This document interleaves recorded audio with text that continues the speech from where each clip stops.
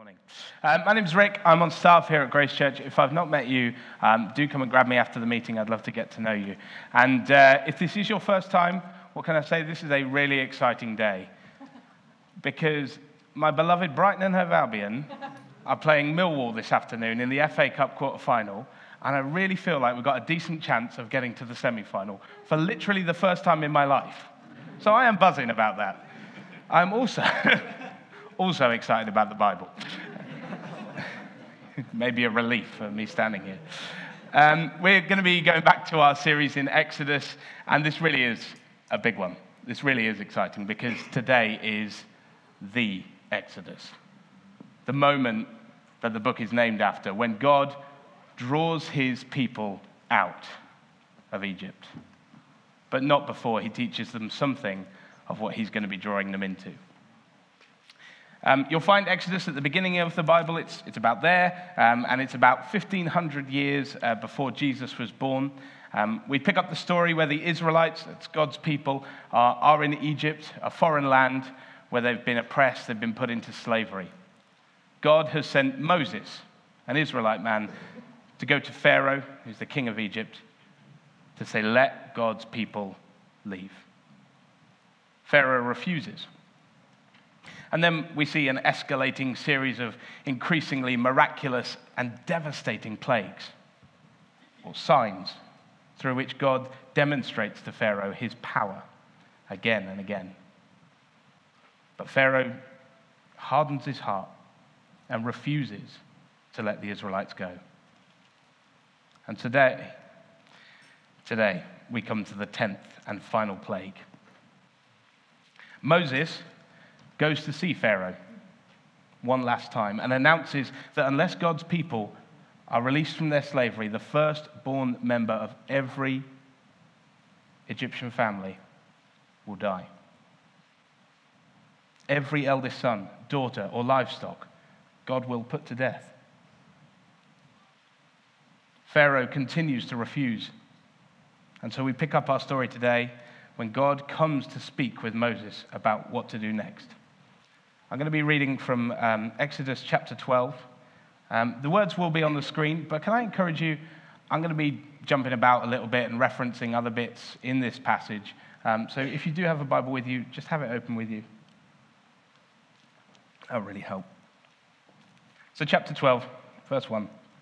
The Lord said to Moses and Aaron in the land of Egypt, "This month shall be for you the beginning of months. It shall be the first month of the year for you. Tell all the congregation of Israel that on the 10th day of this month, every man shall take a lamb according to their father's house, a lamb for a household. And if the household's too small for a lamb, then he and his nearest neighbor shall take according to the number of persons. According to what each can eat, you shall make the count for the lamb. Your lamb shall be without blemish, a male, a year old. You may take it from the sheep or from the goats, and you shall keep it until the 14th day of this month, when the whole assembly of the congregation of Israel shall kill the lambs at twilight. Then they shall take some of the blood and put it on the 2 doorposts in the lintel of the houses in which they eat. They shall eat the flesh that night, roasted on the fire, with unleavened bread and bitter herbs they shall eat it. Don't eat any of it raw or boiled in water, but roasted, its head with its legs and its inner parts. And you shall let none of it remain until the morning. Anything that remains until the morning you shall burn. In this manner you shall eat it, with your belt fastened, your sandals on your feet, and your staff in your hand. And you shall eat it in haste. It is the Lord's Passover. I will pass through the land of Egypt that night, and I will strike all the firstborn in the land of Egypt, both man and beast, and on all the gods of Egypt I will execute judgments. I am the Lord. The blood shall be a sign for you on the houses where you are. And when I see the blood, I will pass over you, and no plague will befall you to destroy you when I strike the land of Egypt." And I'm going to skip down now to verse 29. At midnight, the Lord struck down all the firstborn in the land of Egypt, from the firstborn of Pharaoh who sat on his throne to the firstborn of the captive who was in the dungeon, and all the firstborn of the livestock. And Pharaoh rose up in the night he and all his servants and all the Egyptians. And there was a great cry in Egypt, for there wasn't a house where someone wasn't dead. Then he summoned Moses and Aaron by night and said, "Up, go out from among my people, both you and the people of Israel. Go, serve the Lord as you said. Take your flocks and your herds as you said, and be gone, and bless me also."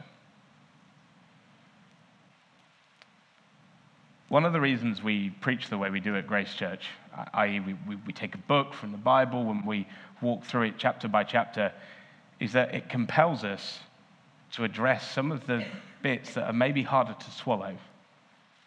And today is no exception. So before we go any further, we've got to ask the question, how do we reconcile what we know about our God of love with the God who orchestrates the death of the firstborn? Well, whenever we read the Bible, Old Testament, New Testament, we should really attempt to read it with the eyes of the culture in which it was written. And you have to say, 3,500 years ago, life was cheaper.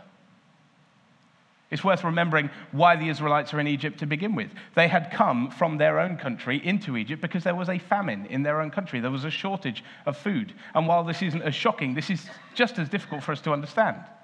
For me, the closest I get to a shortage of food is when I go to Aldi and they've run out of mushrooms. I gently tut, and I go to Sainsbury's to go and get my mushrooms instead.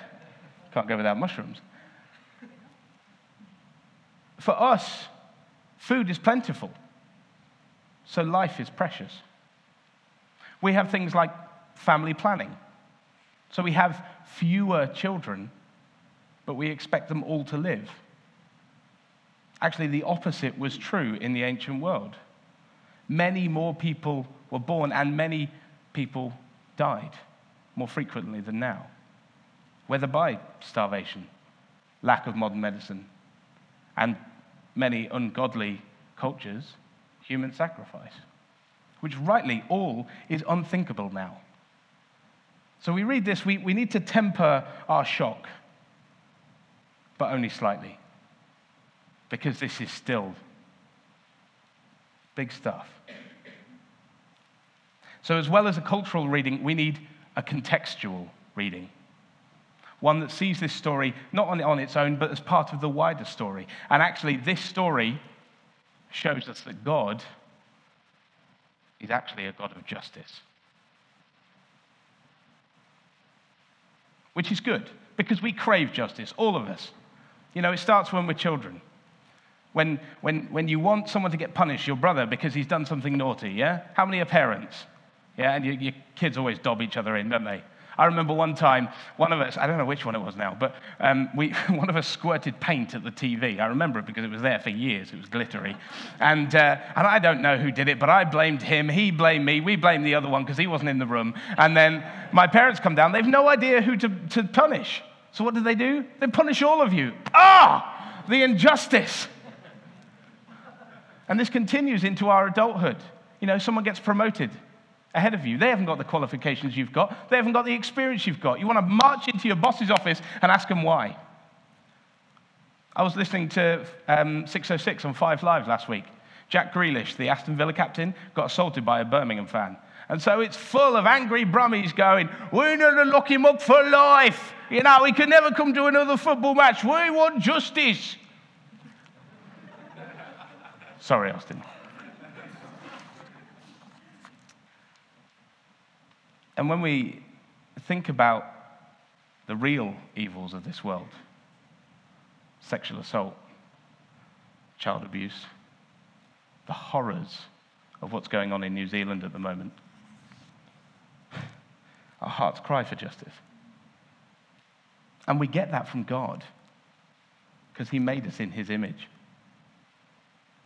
So in this context, we must remember that at the beginning of the story, Pharaoh had commanded every baby boy born to Israel to be drowned, to be thrown into the river.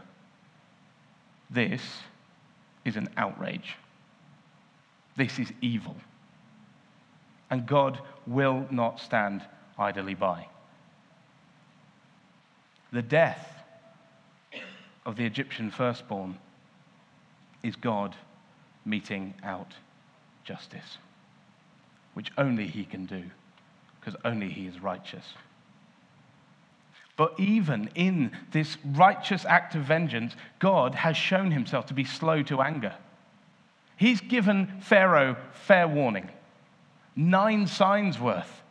By the 8th sign, actually, we read that the Egyptians, Pharaoh's own people, are coming up to him saying, "Let them go. What are you doing? Let them go. Egypt is ruined. Clearly this God is powerful. Our food, our flocks, our health, let them go." And yet he refuses. So God has to act. And even when it comes to it, God doesn't act like Pharaoh. Pharaoh persecutes babies. Yeah? God selects the firstborn, which included adults as well, would have included me. Pharaoh aims for half the population. All the males, every other person. This is not God's way. As we've seen, many children were born to parents. Only one is the firstborn. And God doesn't seek Pharaoh's act of violence in drowning either. They go in their sleep.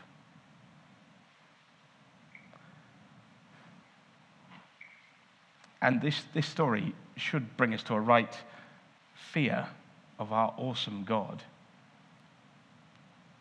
And it does him a disservice to just think of him as a loving, easy to get on with.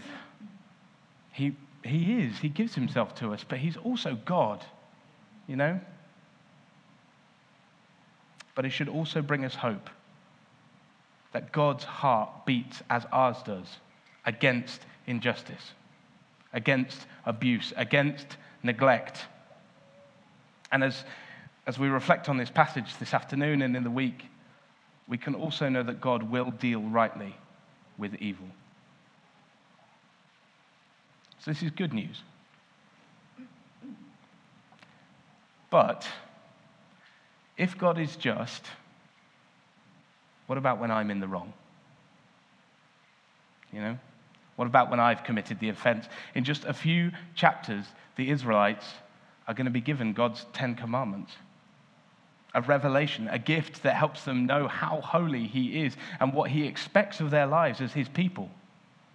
And these stand today, which means that every time I lie, every time I badmouth my parents, every time I'm jealous of someone's job, house, car, family, I deserve the punishment of the firstborn. Which ultimately is death, as the story shows. But beyond that, our punishment is separation from God. And when we don't know God, that's why we fear death. And all that's left is insecurity. That's why we feel like we have to fight for everything. Recognition, money, relationship, power, sex. It's all a fight. Our lives without God are a battle. Our lives without God are unfulfilled. Our greatest punishment is that God leaves us to ourselves.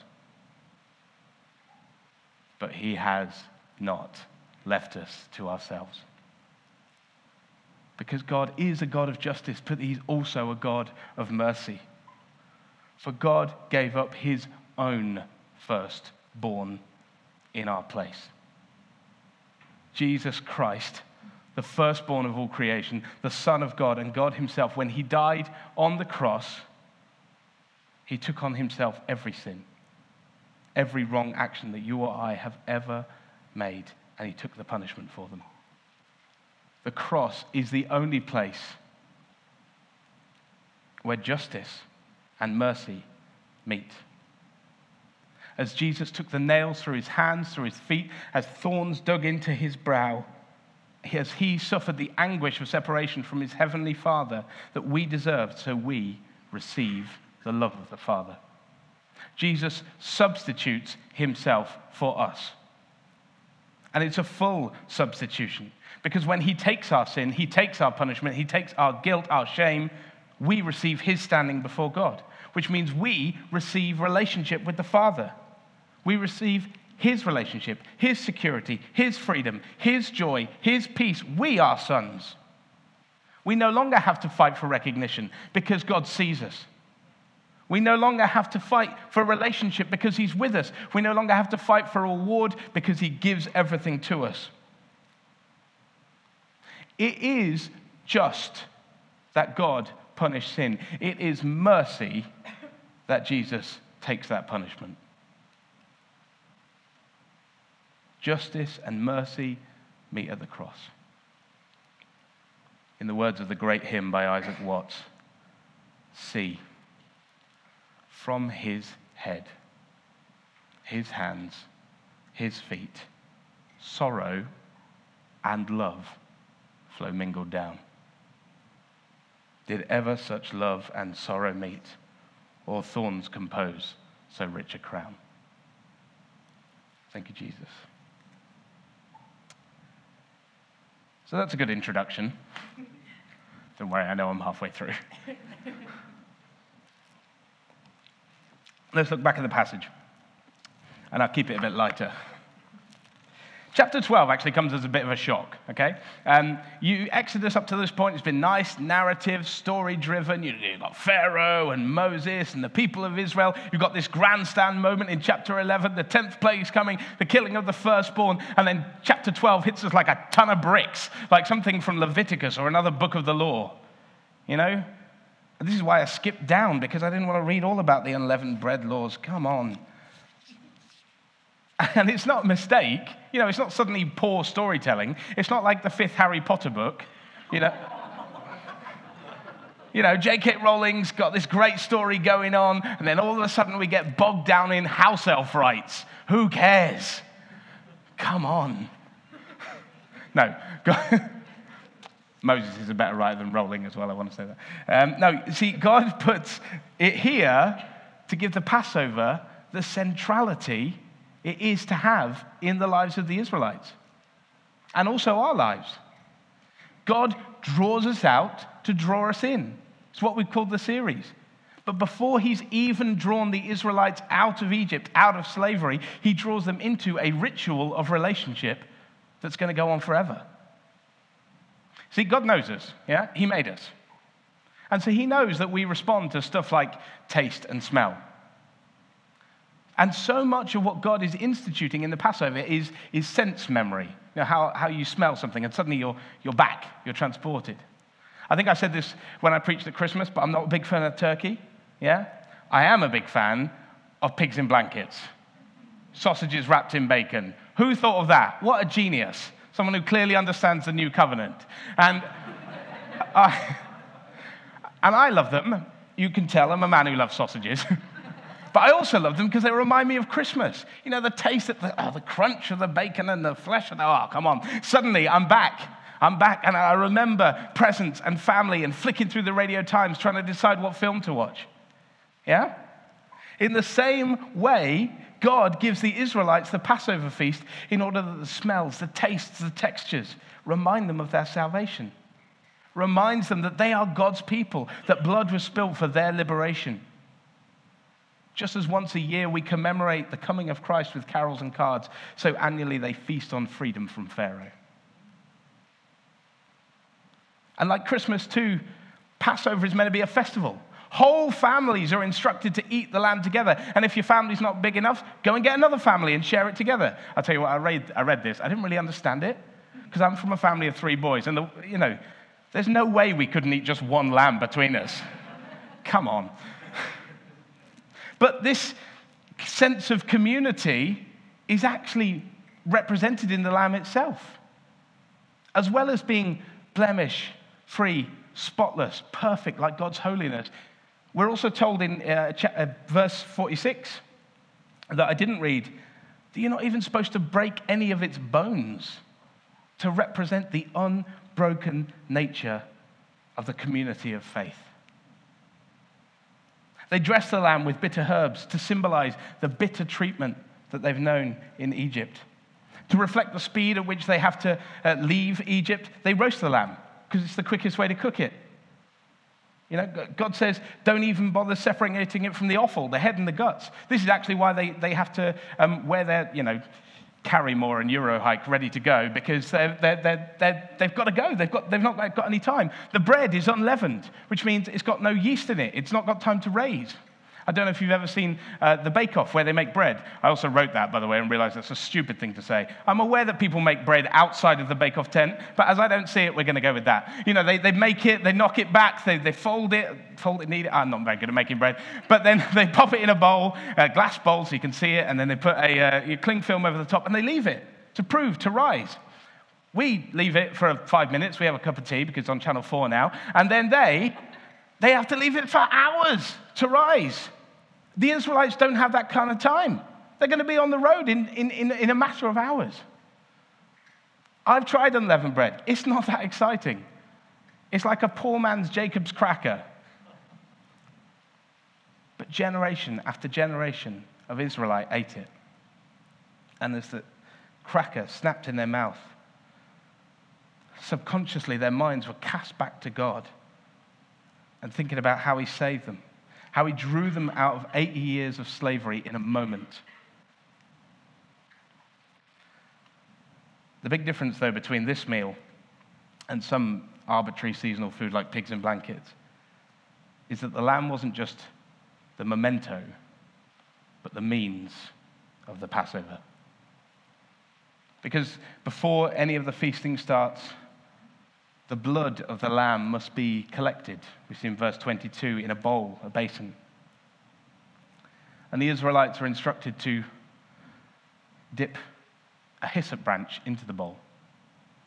Hyssop's a herb. I looked up, what it is, and its most likely modern equivalent is marjoram, which helped me not at all. I've seen marjoram. It sits in the back of my cupboard, but I don't know what to do with it. But suffice to say, it's a herb, and it's got a stalk. And so they dip the hyssop into the bowl, and they go outside, and they paint their doorposts with the blood. If you know this story, and you may well do, it's a Sunday school classic, I wonder if you've ever given thought as to why they have to do that.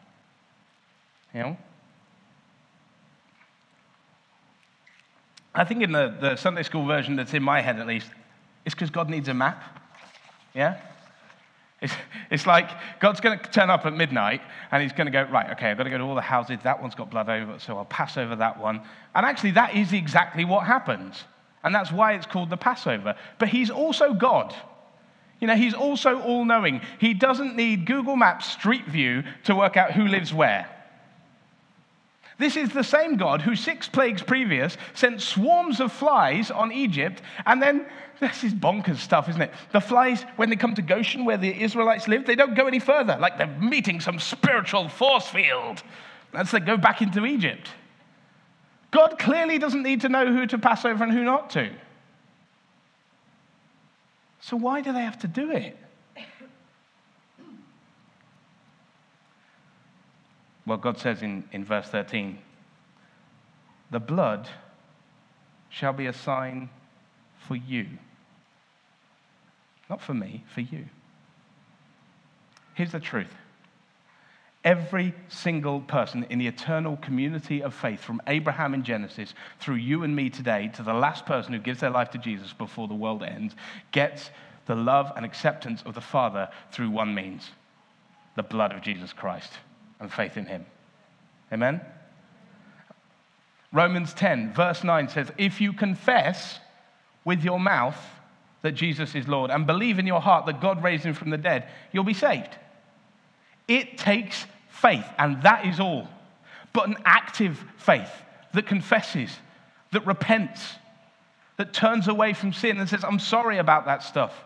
An active faith that says out loud, I believe in Jesus. That's what happened last week at the baptisms. I believe in Jesus. I believe he died. I believe he rose again. And by that, I'm saved, forgiven, and adopted by God. In the same way, these Israelites didn't know about Jesus, sure. But they knew they had to put their trust in God. They too needed an active faith that went outside and painted their doorposts with a hyssop branch.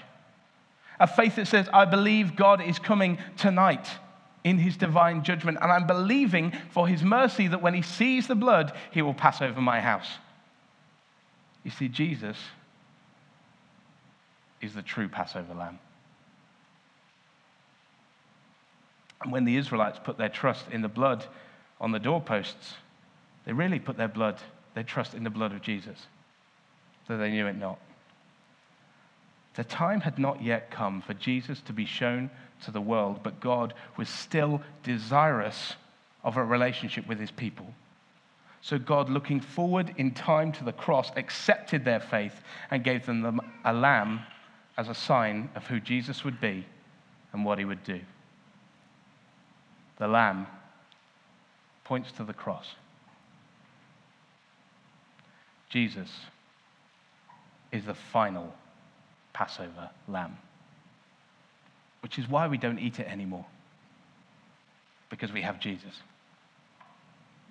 He is the spotless one, the blemish-free sacrifice, the only man who ever lived that did not sin and yet was slain on the cross. When did he die? On the very day of Passover. And just as the Passover lamb is killed at twilight, so darkness filled the sky when Jesus breathed his last. Just as the lamb is served with bitter herbs, so Jesus drinks the bitter cup of the separation from his Father. Just as the lamb was to be eaten in community, so Jesus died for a people, his church.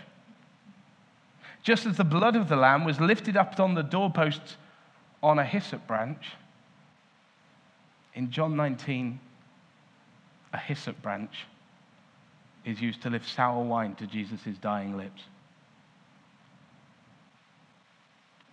When Jesus had received the wine, we read, he said, "It is finished." If you read on in that chapter, it also says that because Jesus had already died, there was no need to break his legs. Just like the preparation of the Passover lamb.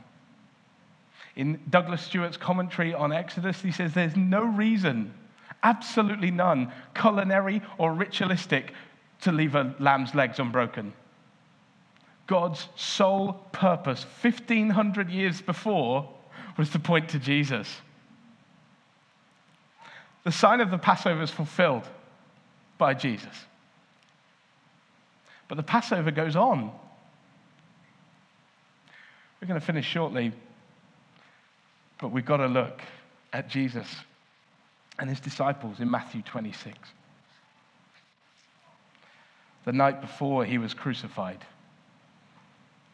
knowing that he, in mere hours, was to replace the Passover lamb for good, he reconstituted the ritual meal. No lamb, just bread and wine. Read from 26.